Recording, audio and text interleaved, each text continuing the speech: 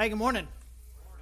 Hey, if you're new, I'm Charlie, the lead pastor here, and I'm also really glad that you are worshiping with us today. We have three kids. They are 20, 17, and 6. And the 6-year-old is kind of, she's kind of advancing beyond just being a little kid in some of the more creative forms of disobedience. So it's not uncommon, unfortunately, in this current season that we're in, to walk into the kitchen first thing in the morning, well, at least first thing in the morning for us, and seems like there's already been a party that's gone on in the kitchen of some sort, and like, hey, how did those 7 candy wrappers end up in the trash can or whatever? And so she already knows she's not supposed to do that, so there's a problem. So you go into her room where she still is, and like, hey, what have you been up to this morning? You're holding off judgment, right? So, hey, what have you been up to this morning? Oh, nothing, just playing in your room. So, another chance. So, you haven't left your room? No. So, you haven't been in the kitchen? No. So, you haven't gone into the kitchen and eaten any snacks? And you think eventually you're catching up with this, right? And the lie continues, and then finally, once the lie has been told enough times, like, that's it! I've seen the right, and the wrath of dad comes, right? And to the kid, the wrath seems large and sudden, right? When in fact, there was this moment, this giant window even, of grace that was opened, right? I'm going to give you an opportunity before the judgment comes. There's a window of maybe we'll call it pre-repentance. I don't know, an opportunity for you to own up to what you've done. Maybe let's mitigate this judgment here a little bit. And so it may seem sudden, it may seem too strong, but there's this grace all along the way of, I'm going to give you an opportunity before the judgment comes for you to make this thing right at what you've done. So here's the deal. I think we've gotten to this place where we read some of these stories in the Old Testament.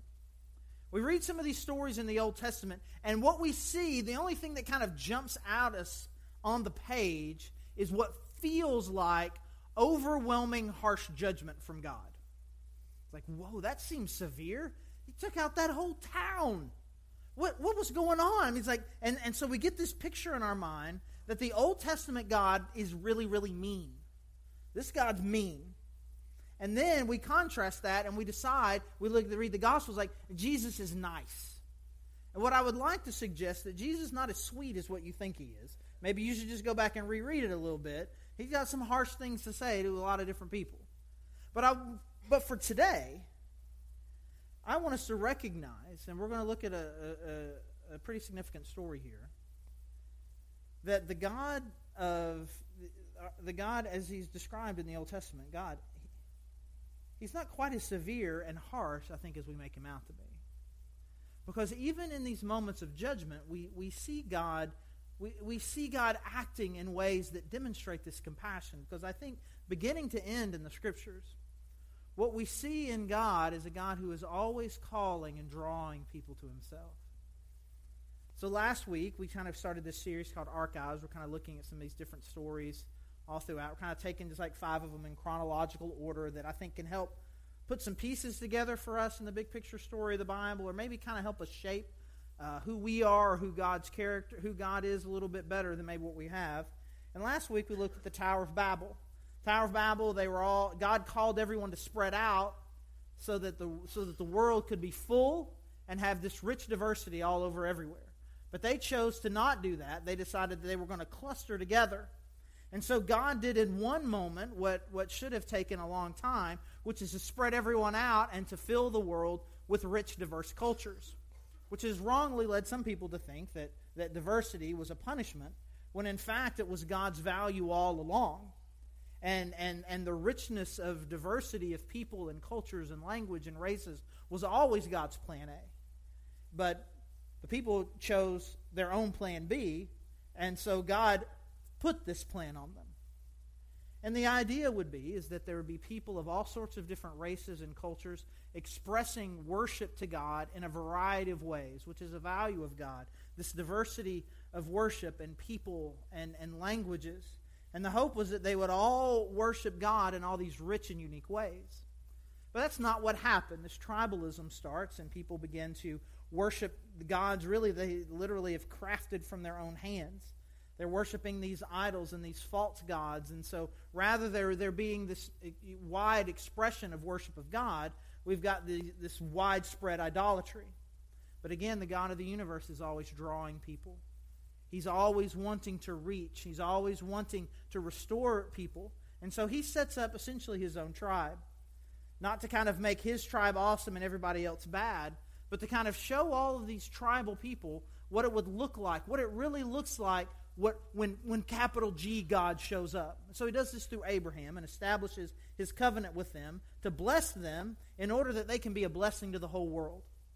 And so we see this happening, and ultimately one of the big stories is when there's this worldwide famine in Egypt, and through some pretty incredible circumstances, God uses his people to save the world and this superpower from starvation and famine.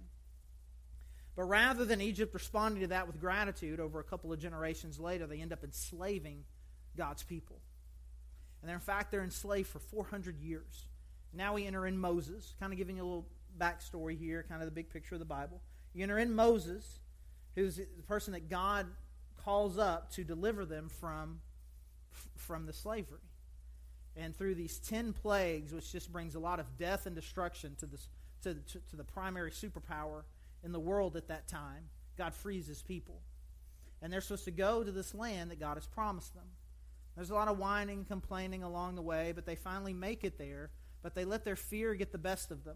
And rather than choosing to follow God and take the land that God's called them to, they pulled back. And so God says, hey, we'll give the next generation a chance. They kind of wander around in the wilderness for a while. And then ultimately, the next generation becomes the adults. And God brings them back to the land that he's promised them. And in order to take this land, they're going to have to take out this city of Jericho. And that's the taking and the destruction of the city of Jericho is a story you may be familiar with. The army ends up marching around the city once a day, and then 7 times on the 7th day, and the wall comes down. And then they take the city. You may be familiar with that story, you may not. You may be familiar with the VeggieTales version. It involves peas on a wall throwing slushies at people, so it's not really in the Bible. That part's not in the Bible, but I wish it were. It would be amazing. So, but before we get to that point, before we get to the point where the judgment and destruction of Jericho happens, we have this story in Joshua chapter 2. And Joshua is the guy who has taken over leadership for Moses. So he's leading the people, and they're now on the edge of what's called the Promised Land.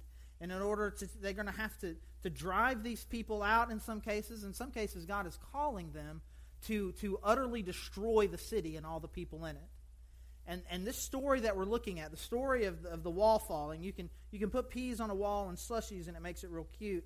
Or you can say they conquered the city and leave it at that and it becomes real cute. But actually it's a devastating story, and one of the most troubling stories in the Bible, I think, where essentially God tells his people to kill everyone in the city, which seems overly harsh. And when you think about it, it can really be paralyzing to you and to your faith, and makes people kind of question who God is. But I think that if we focus too much on that story and we lose the picture of what it is that God has been doing and is doing for some time, I think if we can do that, we get a better picture of not only what God did in that circumstance, but what God is trying to do in all of our lives. And so we find ourselves again here. They're on the brink here, and Joshua chapter 2, Joshua is coming up with the plan of what they're going to do. Verse 1 of Joshua chapter 2. Then Joshua son of Nun secretly sent 2 spies from Shittim. Go look over the land, he said, especially Jericho. So they went and entered the house of a prostitute named Rahab and stayed there. We just stop here right now. Growing up, I always joke, there's like 52 stories in the Bible apparently, and we would just hear them every year. They would just rotate them. We talk about the story in that. But we just kind of seem to pass over the point of these spies get sent to go scope out the land, and their first thought was, dudes, you know where we should totally stay. Right? We just go past that. Like, we're just gonna pretend these God's people here is what we're doing, right? It's just it's strange, and you know, I was reading some this week, and people say, well, it's because that would be the place where the powerful people would be least likely to find them, which in fact probably isn't true, right? I mean, it's probably where they would most likely be able to find them. And we're going to see, like, discover right here, the king knew right where they were. Hey, the king and the spies are at the prostitute's house. Like, how does the king know, right? And so it's interesting. It's just an interesting part of the story. But that's the thing that I love about the Old Testament. They're not glossing over the ugly parts. We do. We pretend they're not there. But the Bible doesn't. So here they are. This is these spies' plan. We're going to save this prostitute, but then you're going to see God do something amazing. Verse 2, the king of Jericho was told, look, some of the Israelites have come here tonight to spy out the land. So the king of Jericho sent this message to Rahab. Bring out the men who came to you and entered your house, because they have come to spy out the whole land. But the woman had taken the 2 men and hidden them. She said, yes, the men came to me, but I did not know where they had come from. At dusk, when it was time to close the city gate, they left. I don't know which way they went. Go after them quickly. You may catch up with them. But she had taken them up to the roof and hidden them under the stalks of flax she had laid out on the roof. So the men set out in pursuit of the spies on the road that leads to the fords of the Jordan.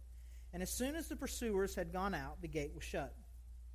Before the spies lay down for the night, she went up to the roof and said to them, I know that the Lord has given you this land, and that a great fear of you has fallen on us, so that all who live in this country are melting in fear because of you.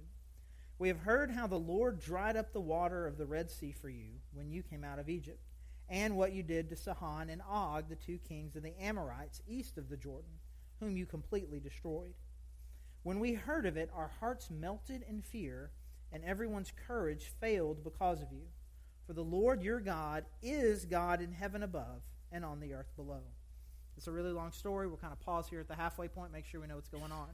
So they've gone to hang out with the prostitute. Apparently they were babbling to people there at the brothel about who they were and what they were doing, which seems like terrible spy strategy. And so the people found out, and so the people tell the king, and the king's like, hey, there's these spies here that have come to check us out. And so the king says, give them to us. And so then Rahab lies.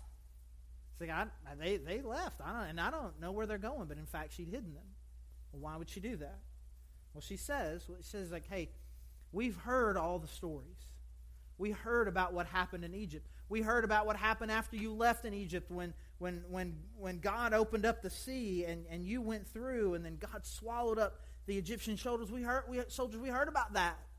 And then we heard about what happened to these 2 kings over here on the east side who opposed you and tried to stop you, and that you guys just wiped them out. And let me tell you, the whole city is afraid. We're scared to death.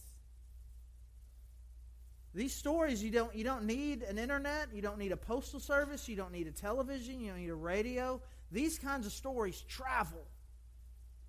And the whole city knew that not just these, it wasn't just, we're scared these warmongers are coming. We know for certain, because of the stories that we've heard, that the God, capital G, of the universe is with you. And we are all paralyzed with fear. Verse 12. Rahab's still talking. Now then, please swear to me by the Lord that you will show kindness to my family, because I have shown kindness to you. Give me a sure sign that you will spare the lives of my father and mother, my brothers and sisters, and all who belong to them, and that you will save us from death. Our lives for your lives, the men assured her. If you don't tell what we're doing, we will treat you kindly and faithfully when the Lord gives us the land. So she let them down by a rope through the window, for the house she lived in was part of the city wall. She said to them, go to the hill so the pursuers will not find you. Hide yourselves there 3 days until they return, and then go on your way. Now the men had said to her, "This oath you made us swear will not be binding on us, unless, when we enter the land, you have tied the scarlet cord in the window through which you let us down. And unless you have brought your father and mother, your brothers and all your family into your house. If any of them go outside your house into the street, their blood will be on their own heads. We will not be responsible. As for those who are in the house with you, their blood will be on our head if a hand is laid on them. But if you tell what we are doing, we will be released from the oath you made us swear." "Agreed," she replied. "Let it be as you say." So she sent them away, and they departed, and she tied the scarlet cord in the window. When they left, they went into the hills and stayed there 3 days, until the pursuers had searched all along the road and returned without finding them.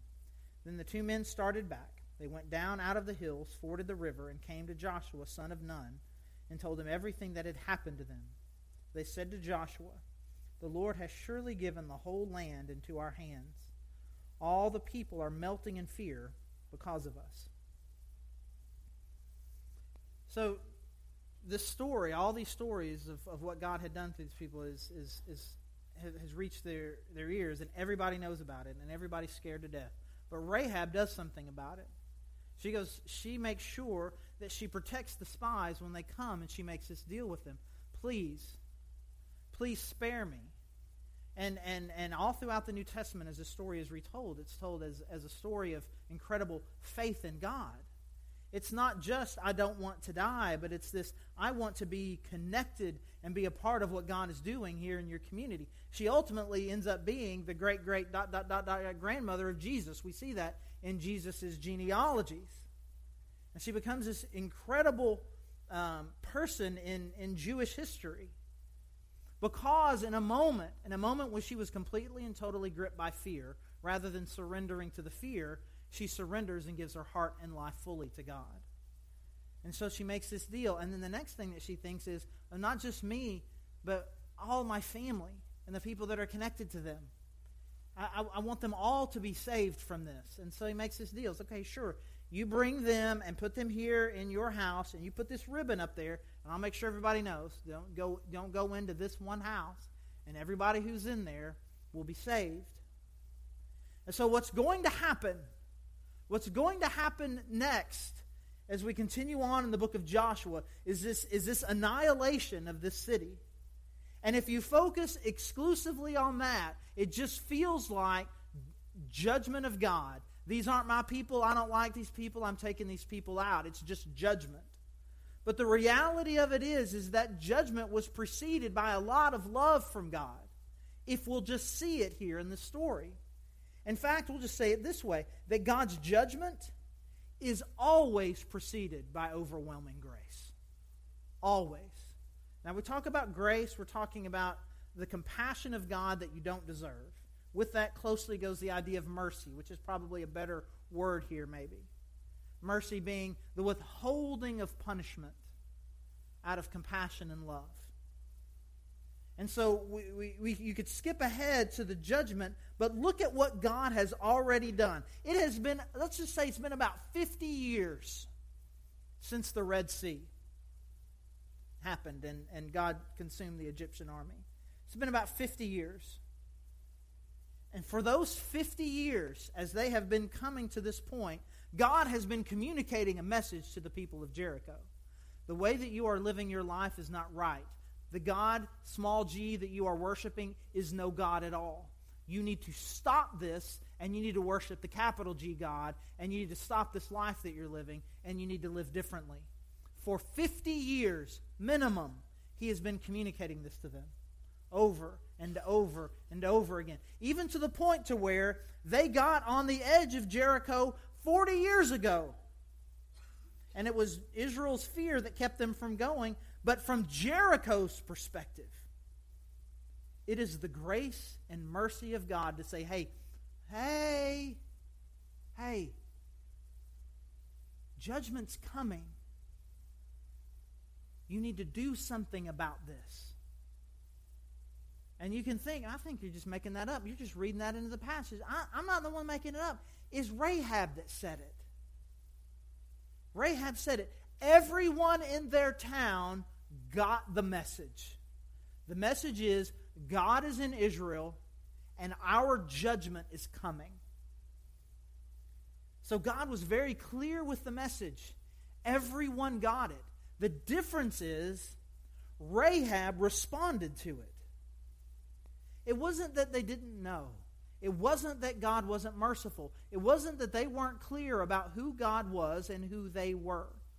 Now, it doesn't mention it doesn't mention here in this passage really what Jericho was like. You can study this and find out, but obviously they weren't worshiping God, and they were living in ways they were separate from God. They were living in sin, and God is bringing judgment to them. But before judgment comes, God is begging them, please come to me. Please come back to me.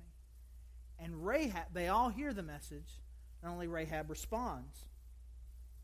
And even if you want to go back to Egypt, and Egypt, that's kind of a scary story too. When God brings these plagues on Egypt.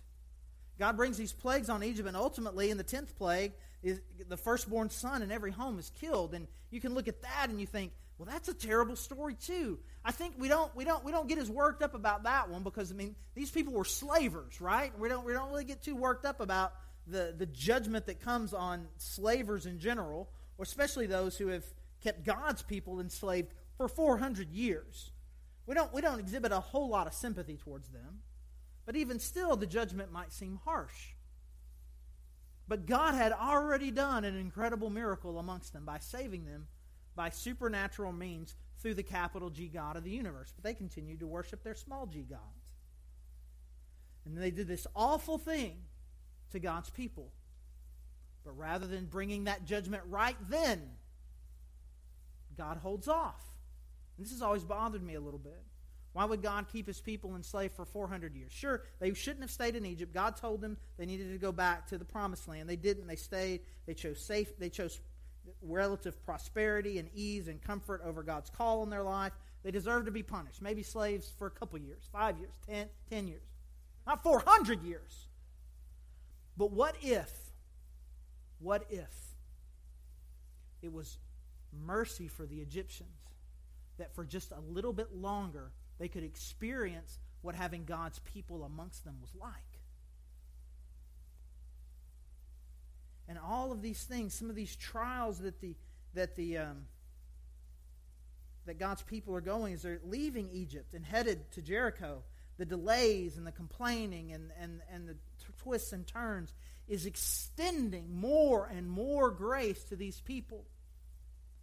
Because they all had a choice.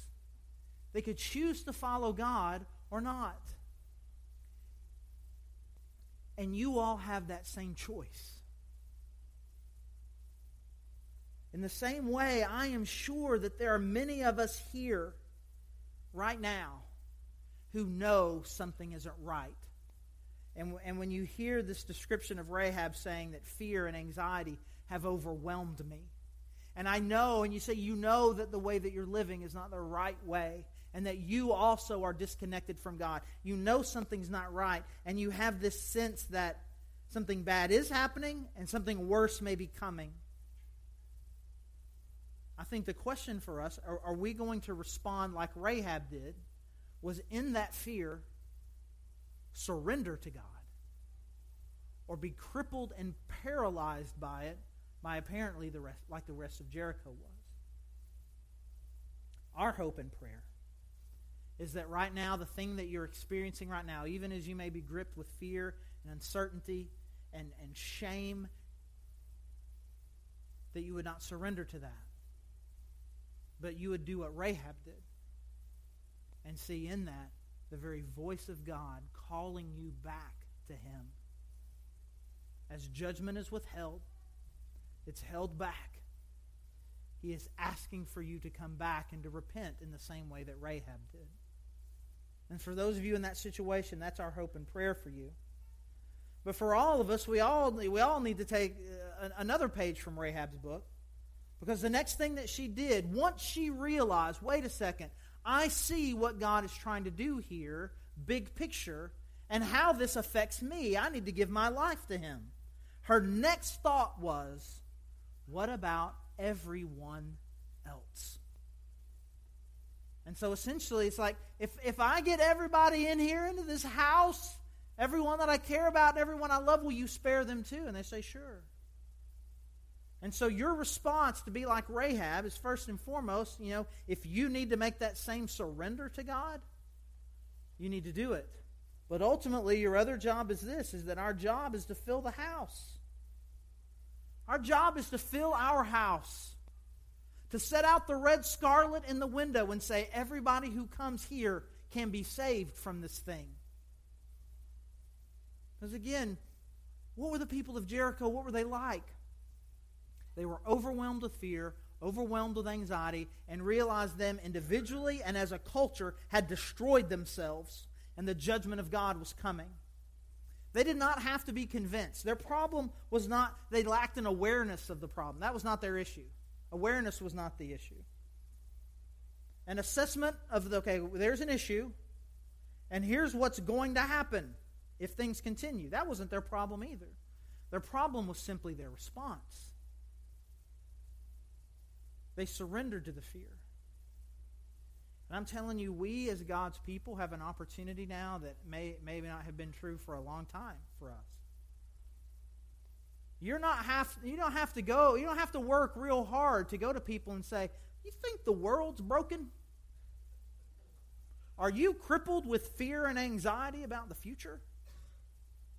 Are you hurting and broken? Are you aware that people's choices are through our choices, we're destroying ourselves? We don't have that problem. People know. But how did the people of Jericho respond? Well, a lot of them responded with kind of a blind hope of, well, maybe they'll turn back again. Or maybe they're trying to come up with their own solution to the problem.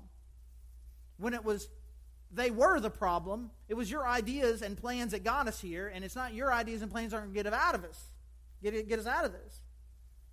They're going to continue to rely on themselves. Maybe they're just going to hope it just goes away, or maybe they're just going to completely surrender to fear, which is what people everywhere always are doing. Maybe it won't happen. Cross your fingers. Maybe if we just it'll all work out. Or maybe you just surrender in hopelessness. And all around you there are people like that God is calling you to come to and give the message of hope and life through Jesus to them. It's real interesting. I think the call it foreshadowing of the crimson could have been any color in the world. It was the color of blood, a symbol all throughout the Old Testament, and ultimately one of the greatest symbols we have of Jesus' sacrifice to us. That they were going to be saved by coming to where the crimson was, which is the exact same opportunity that we have and the same opportunity that we need to be giving to the people around us. I think Rahab made the decision she did different than everybody else because she knew in that moment she didn't have anything left to lose. Her life had hit rock bottom a long time ago. There's no way at 5, 6, 7 years old that this is where she imagined where her life was going. And she was at the end of herself. And then being at the end of herself, she was humble and responsive and ready. And that's where we need to be. I'm not going to keep looking to myself for more solutions. I'm not going to close my eyes and hope it all goes away. But I'm going to fully trust in God and bring that hope to those around me so that the house will be full. We've worked really hard over these last several years to create an environment here in this church that we'll just call it safe. That you can hear messages about judgment and sin and destruction and not feel that we're not trying to hurt you. We're trying to bring hope and life to you. That no matter what your background is, no matter what sin it is you're bringing with you, no matter who you are, no matter who you were, that you can come here and safely and with love hear a message of hope and life. That's the kind of church that we're trying to be. Our prayer is that will also be how your life is. That the people around you who have surrendered to fear and anxiety and hopelessness and only have destruction and more despair in their future, that they would see in you safety and hope and life. And guess what? You can just bring them here.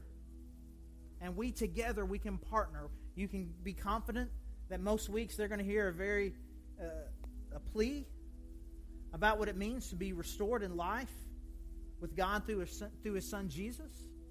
And you can build this relationship of bringing them into your house to help them know and have life with God through Jesus Christ. So as we worship and respond, I just encourage you, if you are still in a place where you would say that the characteristic of your life is fear and hopelessness, anxiety, that you would do what Rahab did and respond with surrender. That's what the death of Jesus Christ does. It was given for you so that you could be restored into a relationship with God. That you would just surrender to that rather than continuing to surrender to fear. I pray that you would do that. Don't wait. Don't wait till you lose the next thing. Don't, well, maybe this one thing will turn around. Maybe this, maybe this, maybe this, maybe this. Do it now. Don't wait. And I just pray for all of us that you would just ask God, God, who are the people in my life that you would want me to reach out to? And then pray that God would give you an opportunity. And it'll be really interesting if you were to do that.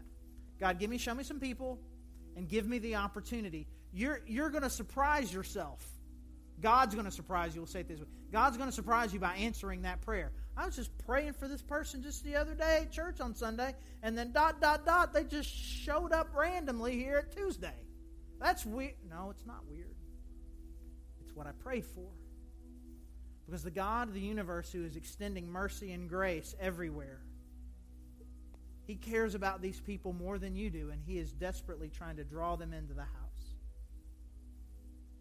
And it's a great, amazing privilege to be used by God in such a situation. So let's just all pray together.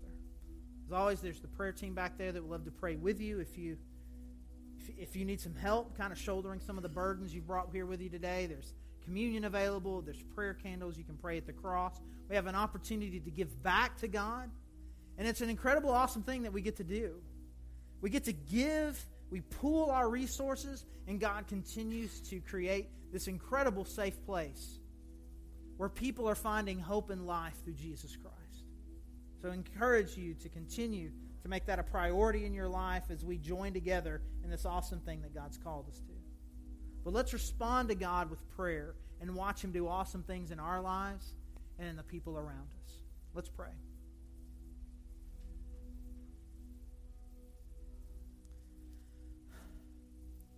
God, I thank you for Rahab. God, what an incredible story. God, I thank you for her courage. I thank you for her wisdom, and I thank you for her insight. And God, I thank you that it came from an unexpected place. And that we see in her wisdom and humility and a willingness to surrender. And God, I pray that we would do the same. That we would trust in your Son and the life that He offers. And God, I pray that you would give us Rahab's heart of compassion as well. That our first thoughts would always be, what about the people around me? What about the people who don't have any hope? What about the people who don't know? That God, that you would give us eyes to see the hurting of those around us and to make a difference. God, I thank you for everyone here, and I just pray that you would be drawing us all closer to you. And we thank you for your Son who makes it all possible. And it's in His name that we pray. Amen.